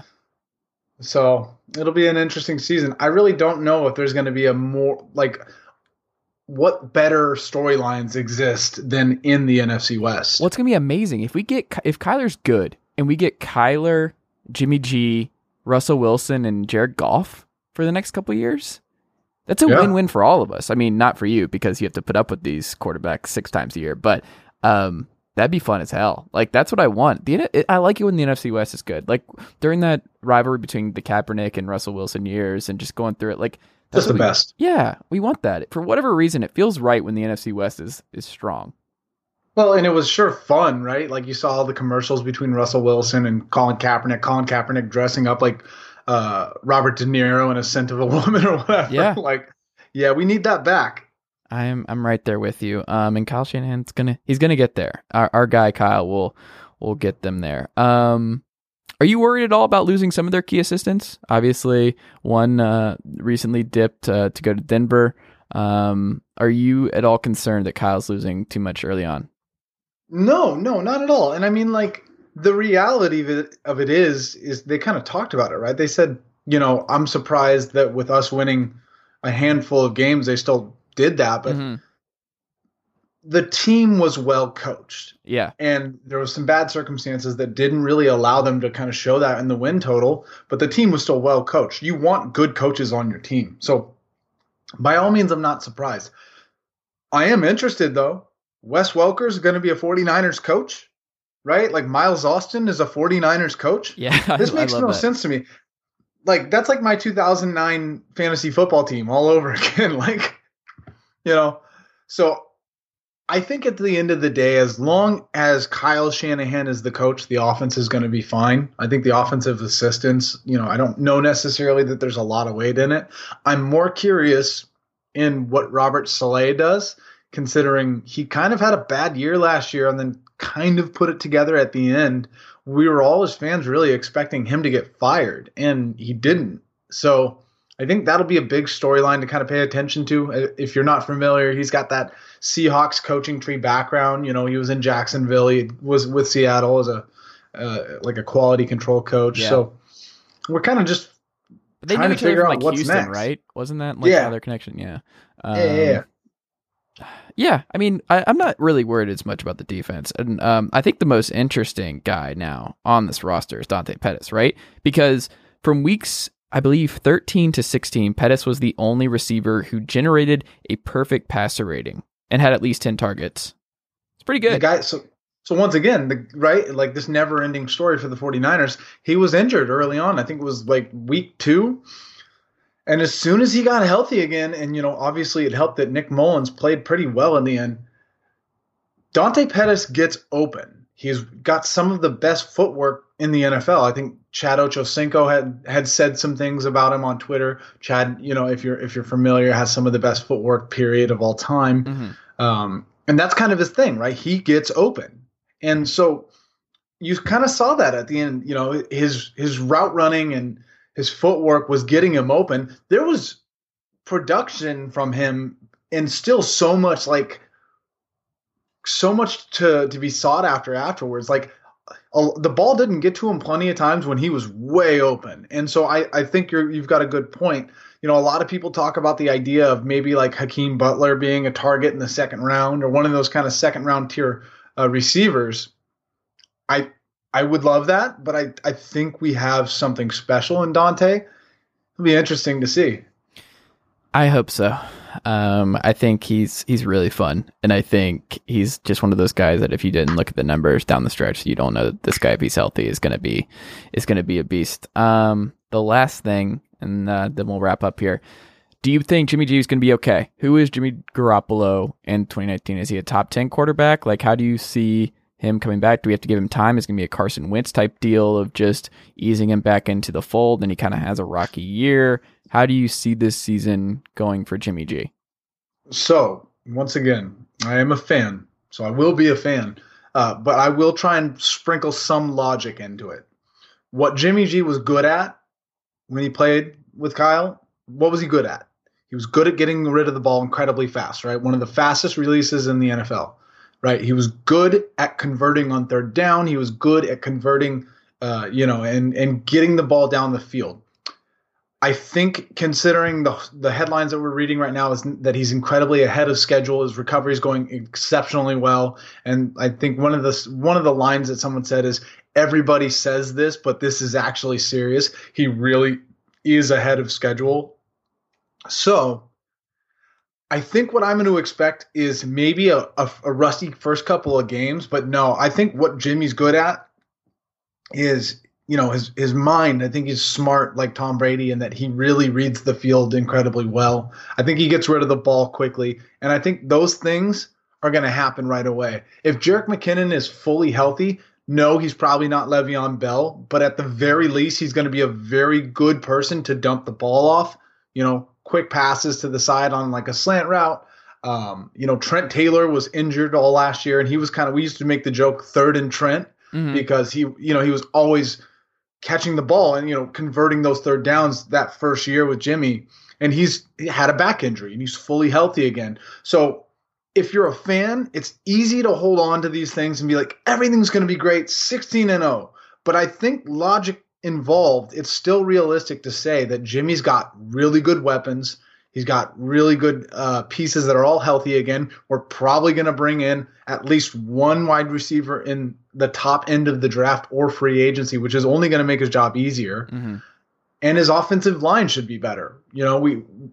Mike Pearson just recently signed 3 years, $9 million, a really realistic, really cheap deal for a good backup. And he started last year and he played well enough. So he'll be competing with Joshua Garnett, who came from Stanford, who was injured and didn't really play well and then kind of came back, and there'll be some good competition there. So as far as storylines go, everything is working out for Jimmy G.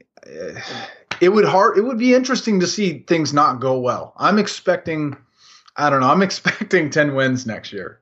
I mean, I don't think that's outlandish. If Jimmy Garoppolo is healthy and good and Pettis is healthy and this offensive line takes the next step and Jerick McKinnon's healthy just because of how perfect of a fit he is and just having him and Matt Breida is huge. And if they get Bosa, man. Yeah, and you have Bosa. And if that pass rush they get Bosa. Yeah, I mean, there's an easy avenue towards that team being 10-6, I think, next year. I'd be right there with you. Never doubt Kyle Shanahan. 100%. And that's the point. Do you think Kyle Shanahan's going to go 3 years in a row with a losing record? No, I don't. Unless Jimmy Garoppolo gets hurt again. I think crossed, Kyle will go out on the field himself and throw the ball if that happens. I think they're trading for somebody if that happens. They'd be like, nope, we're not doing this again. Not again, yeah. No. He'll how many games, this is maybe just a heat check right here, but how many games do you think they win with Ryan Tannehill this year? The 49ers? Yeah. If you brought in Ryan Tannehill and you did an experiment, how many wins could he get out of him? Because Adam Gase almost got at 10. least 8. At least 8. Yeah. I think Tannehill's honestly got a bad rep, and I think Tannehill played really well at times. Yeah. I think Tannehill would probably take a lot more to learn the offense and get ready and all that, that Jimmy G has already been afforded the time to do. But I think Tannehill could absolutely do that. I have a take for you. I know you like takes. I do. Tannehill is a better investment for Denver than Joe Flacco. 100%. I don't understand this. Tannehill's being treated like people are laughing at the Washington stuff. And I'm like, when his whole thing is he's injured all the time. But it's the same with Gase, though, right? Yeah. It was the same with Gase. Gase had a awful run in Miami, but I didn't think necessarily that he was sitting there laughing, twisting his mustache, burning the place down. I thought he had a bad rep. Yeah. And I think the same was with Tannehill. It's insane to me that Denver, for so long, has had a stacked team, and all they needed was a quarterback, and they have gone to Trevor Siemian, Paxton Lynch, Case Keenum, and now Joe Flacco. And maybe Drew Lock. They hate quarterbacks. They hate them. Can you imagine if you're Von Miller? Can you imagine if you're just sitting there, you're like, dude, we won a Super Bowl with the zombie of Peyton Manning. Please just get anything. I would have given up a first-round pick for Teddy Bridgewater at the very least. Just get me a serviceable quarterback. Yeah, it doesn't make any sense. Sad times in Denver. Yeah. All right, man. Well, this has been great. I really do appreciate it. Is there anything we should check out for you this week? I know it's the off season, but what can we check out with Evan at 49ers Hub right now? Well, so the 49ers Hub, bless their heart, we got 15 writers that are working hard every single day, pumping out new content. They don't just do 49ers related stuff. So definitely check out the49ershub.com. A lot of fun pre-draft articles. You're going to see a lot of player comps and player profiles for the draft and free agency coming up. Our podcast, the Hubcast, is going to be starting this week. It is about that time. And other than that, yeah, you can follow me on Twitter. It's Evan Sowards, Sowards. I'm sure you'll link it. And it was a pleasure to come on and talk football, man. Thanks, buddy. I really do appreciate it. Let's talk again soon. Absolutely. I'll talk to you soon, bud.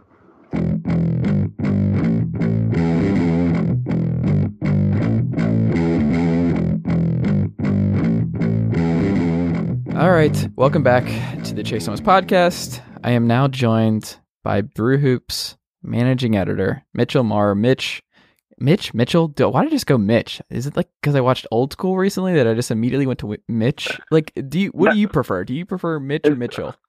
You know what? Nobody asks, and I appreciate that you did. I do prefer Mitchell because with the nickname Mitch, middle school was very unkind to me, and that we'll leave it there. Okay. I'm glad I asked. Yeah. So I apologize on that front. So this is, I'm still, wow. But anyway, you are a managing editor at BrewHoop.com, a site that I read just about every day, along with most thank NBA you. sites. Yeah. Love BrewHoop. I've been reading it for years. And also rest in peace, Bucksketball. One of my early college hoop sites that I read a lot as well. Same here, man. Same here. But we do know that Jeremy is still kicking it in Milwaukee. He's just out of the blog game right now. Okay. Well, bring him into BrewHoop. Just keep expanding the coverage. Talk him back into it. Not a bad idea. Yeah.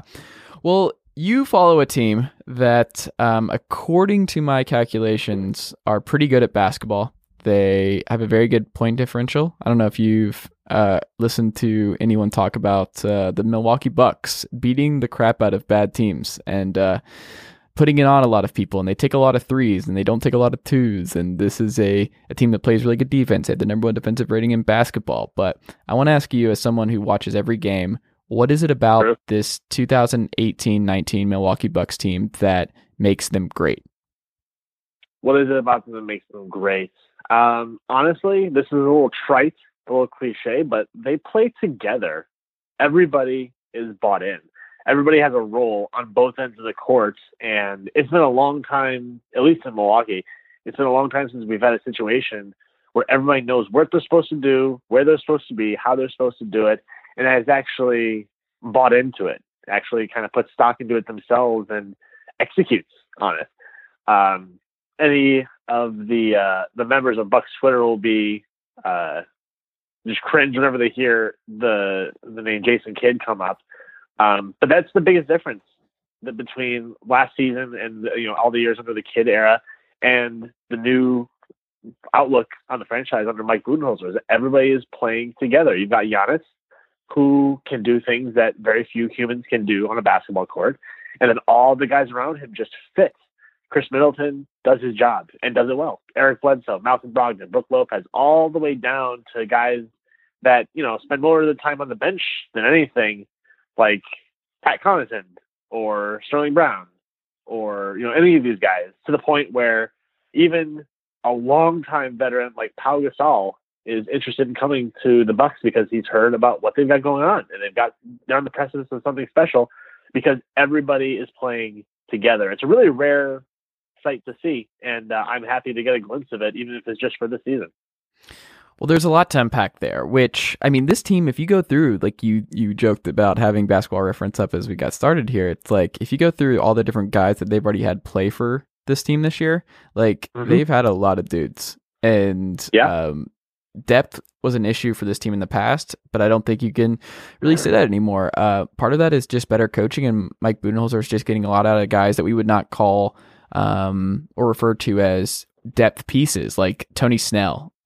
There's just guys like that where he's just pulled, like in a different situation that they probably aren't as valuable, but in this particular situation they are. I mean, even Malcolm Brogdon might be the best example of this, of just like his offensive rating, I believe, is like 122, and the rating is like 108 when he's in the court, and it's like that's like second to Giannis. It's just when he's on the court, this team is just it's not as valuable as Giannis, but it's right up there. Like, he is just a cog in this engine that works. Which makes the Bledsoe stuff so interesting, because like when I think about those two in the backcourt of just like how this is going to work come playoff time, and like how this defense is so good with Brogdon and Bledsoe, especially when they don't force a lot of turnovers. That's like one of those weird things where they're not actually that high in turnover percentage. Right. It's really their only weak spot defensively. It's just kind of strange considering their personnel, but I don't know. Like, are you at all surprised that Brogdon-Bledsoe dynamic in the backcourt has worked so well? I don't really say surprised, but I'd be lying if I said that I expected it to go this well this soon. With Bledsoe, his calling card earlier in his career was his defense, his point guard defense, and he's definitely gotten back to that. Now, he's still a good distributor. Not great, but he's good. He's very good attacking the basket on closeouts. He's a passable three-point shooter, which, of course you would like, they get better shooting out of the point guard position, somebody that handles the ball as much as he does, but it's enough. It's what you need.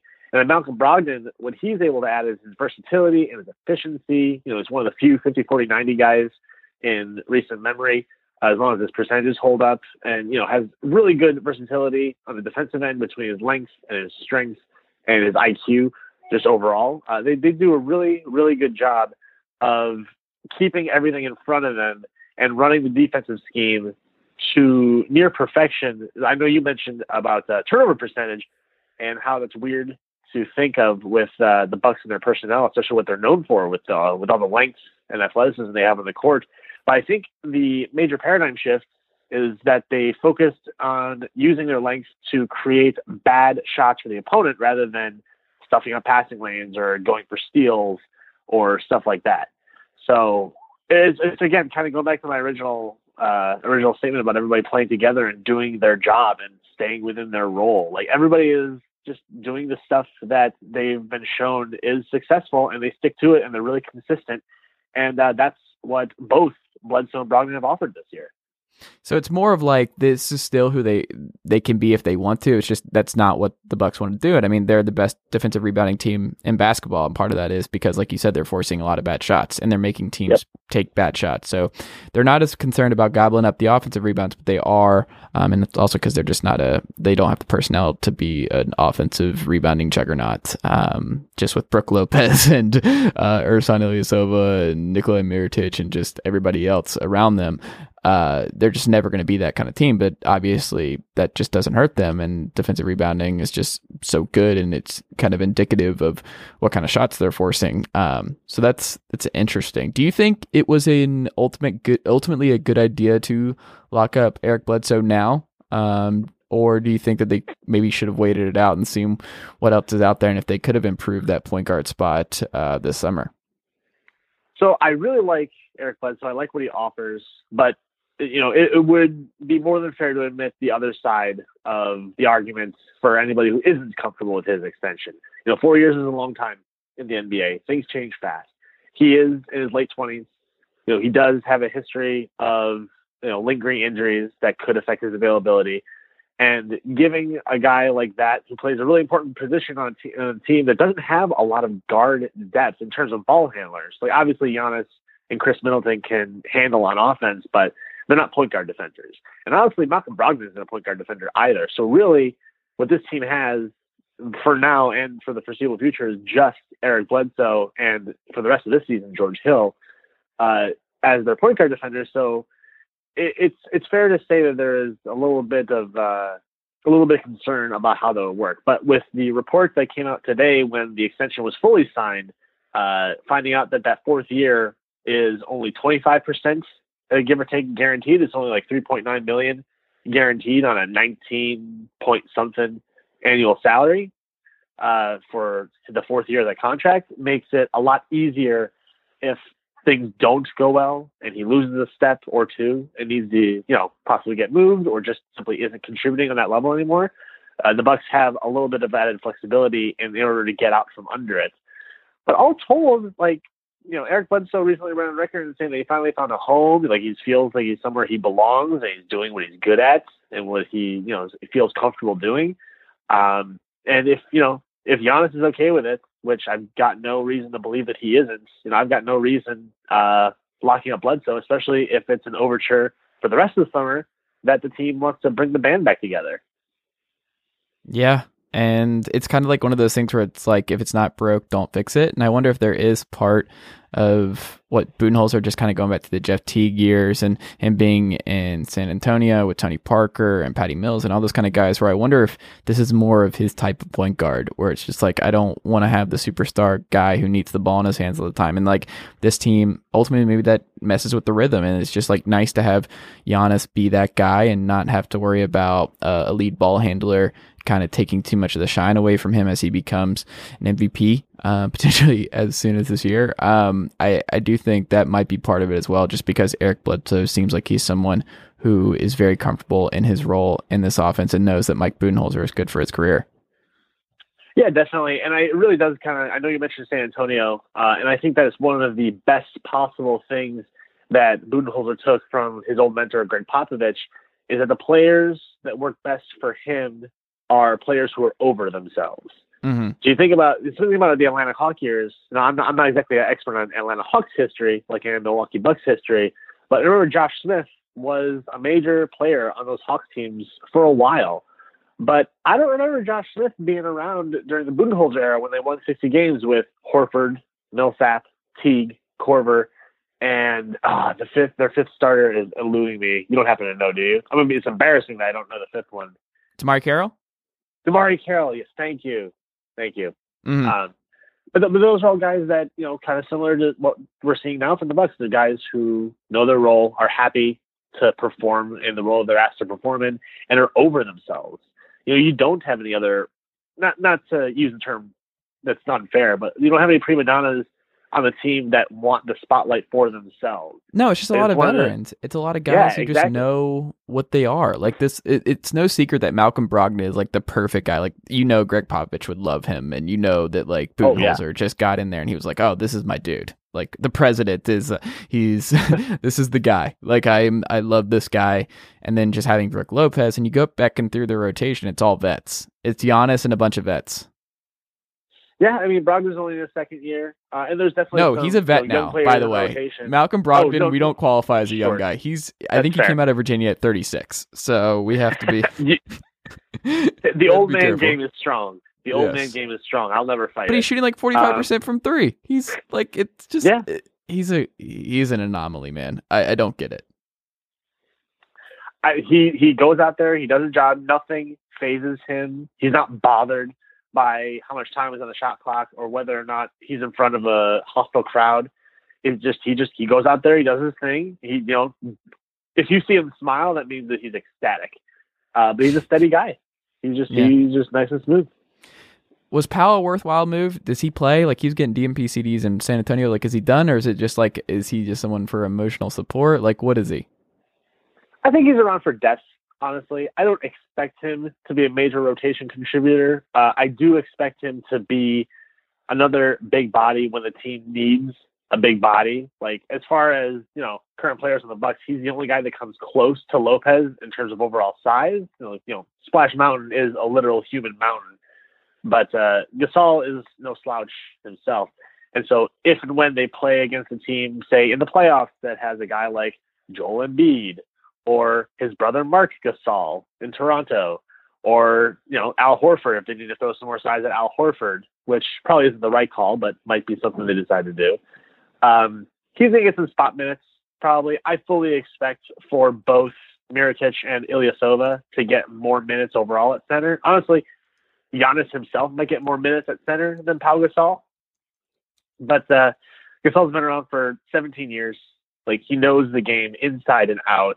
He's got some time where, not necessarily with Budenholzer directly, but, time in a similar environment in San Antonio. And he's happy to, chase a ring on a team that is, surprising everybody by their, not even just contention, but I'd go so far as to say they're the favorite to come out of the East this year. They're not my favorite, and this is where my Bucks love has to end. So before the season, I said the Toronto Raptors were going to win the NBA Finals, and I'm sticking to that. Kawhi, late games, like he's still doing it again. Like he got an amazing role the other night, but them getting Marc Gasol, I think was super nice. Like Pascal Siakam's just like the ultimate role player. OG Anunoby hasn't played that well, and he could still come on. Sure. Kyle Lowry hasn't been shooting well, and maybe that turns around. Like they get Fred VanVleet back. I love the Jeremy Lin buyout signing. Like that was also they are.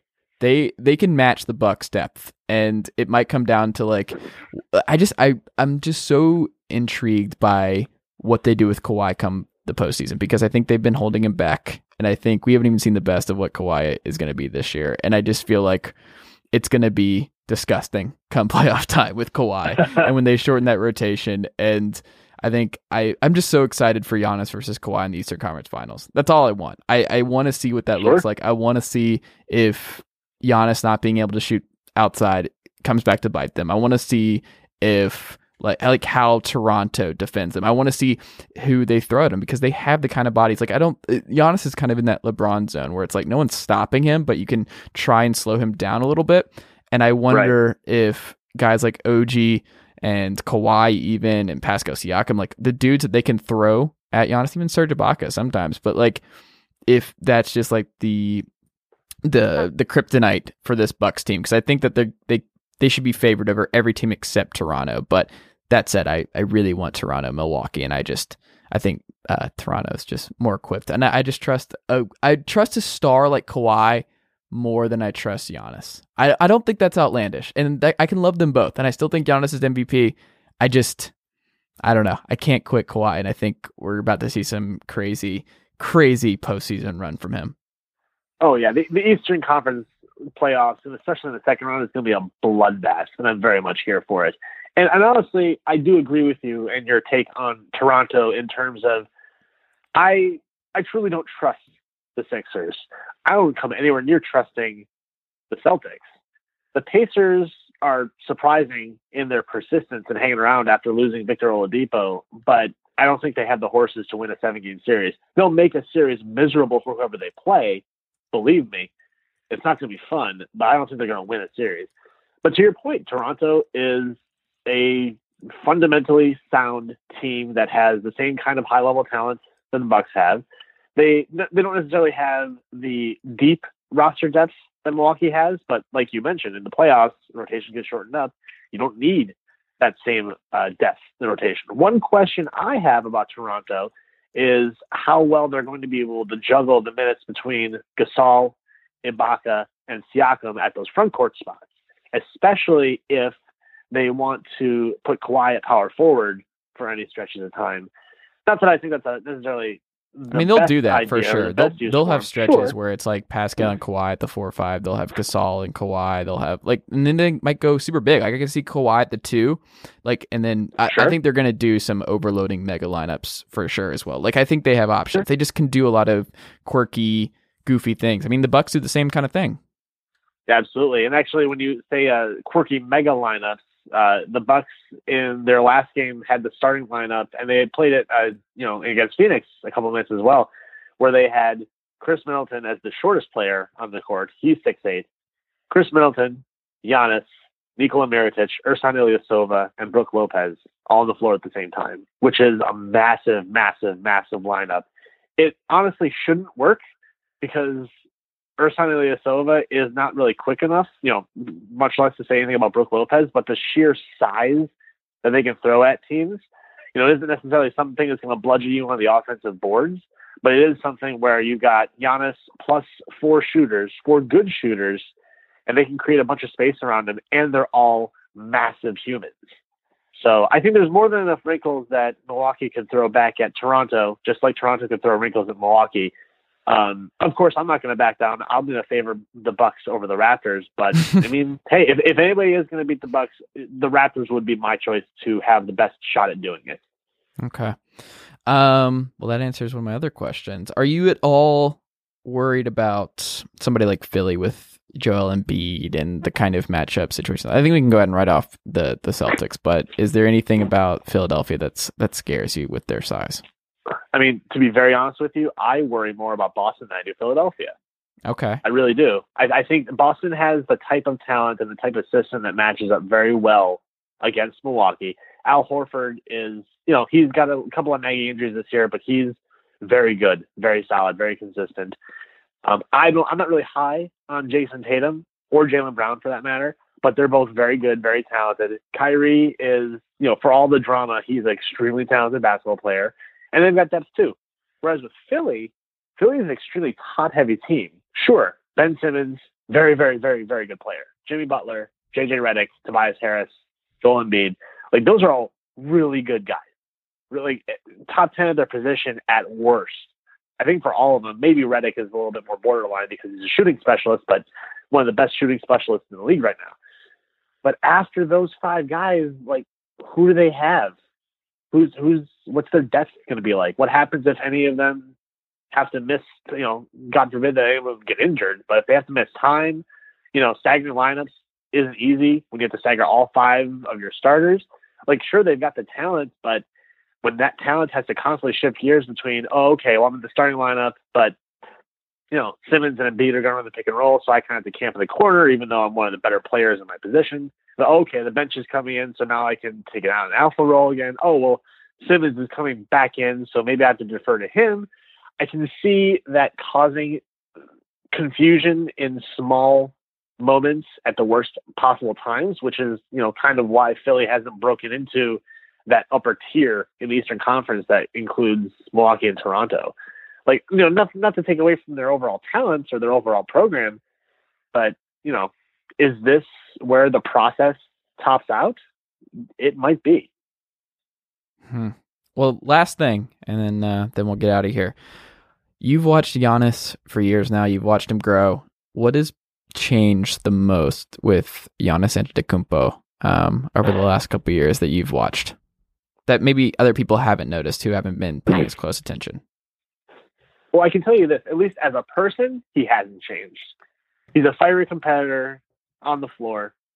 And then when you get him off the court, he is like, we're just one of the most lovable, sweetest human beings that you'll ever meet. He's a consummate teammate. He legitimately finds joy in the success of others. There's a fun little running story going on right now with Christian Wood, one of the bench warmers essentially for the Milwaukee Bucks. And just, he is Giannis's guy. Like, every time they go at each other in practice and shoot around, and like anytime that Wood does get minutes, which is really infrequent, like Giannis is the first guy off the bench to celebrate whenever Christian Wood does something good. And so that's just the kind of person that we're dealing with. And I think that deserves to be called out. In terms of his game and how his game has changed, I know I mentioned he who should not be named by bringing up Jason Kidd earlier, but one of the few things Jason Kidd did well was have Giannis learn how to play inside and be an inside-out player, not an outside-in player. They had him learn post footwork, moves on the block, how to finish through contact. Not that Giannis was bad at it, but he got better at it. And then just developed him as a post player so he's able to do a lot of the things that he does now. And just his ability to operate near the basket is the best of, he might be one of the best finishers in league history. He's only coming up on the end of his 5th season. He's already on track to become that level player. But his ability to post up is something that I don't think a lot of people see when they look at highlights of him running in the open floor or, taking a center off the dribble and putting one on his head. He can do a lot of the dirty work, a lot of the little things too, which has made him a complete player and made him an MVP candidate. All right. Well, it's going to be fun to watch this Bucks team and how it all unfolds. All I want is Raptors Bucks in the Eastern Conference Finals. That's it. That's all I want to get to. I want to see Giannis versus Kawhi because I think it will be a fun bloodbath, and I'd love to see Nick Nurse go at it against Mike Budenholzer. And I think it'd be whoever. It's gonna be great, and I'm excited. But we still have to get there.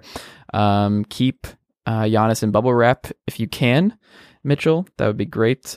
Protect him at all costs. Thank you so much. Is there anything we need to check out on BrewHoop.com before we get out of here? So all of our game coverage is great. I'm actually working on an off-season primer, or a second part of an off-season primer that kind of goes through all of the cap minutia and how the Bucks actually can bring back all of their current players over the course of the summer and into next season, hopefully after they hoist the trophy. All right. Well, there you go. I don't know. I guess they can host a trophy for Toronto. It'd be a little weird for them to do that, but I see what you did there, and I'll tell you what, I don't appreciate it. Thanks, Mitchell. I appreciate it.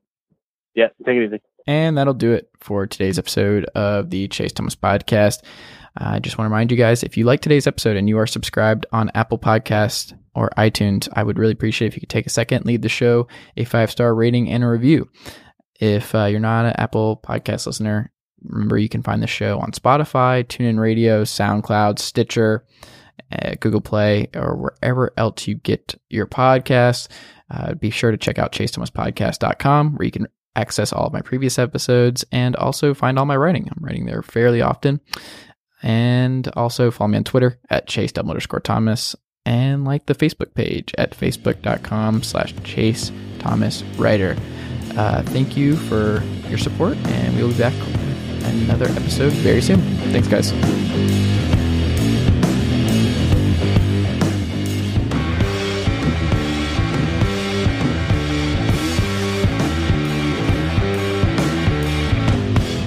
Nicely done, nephew.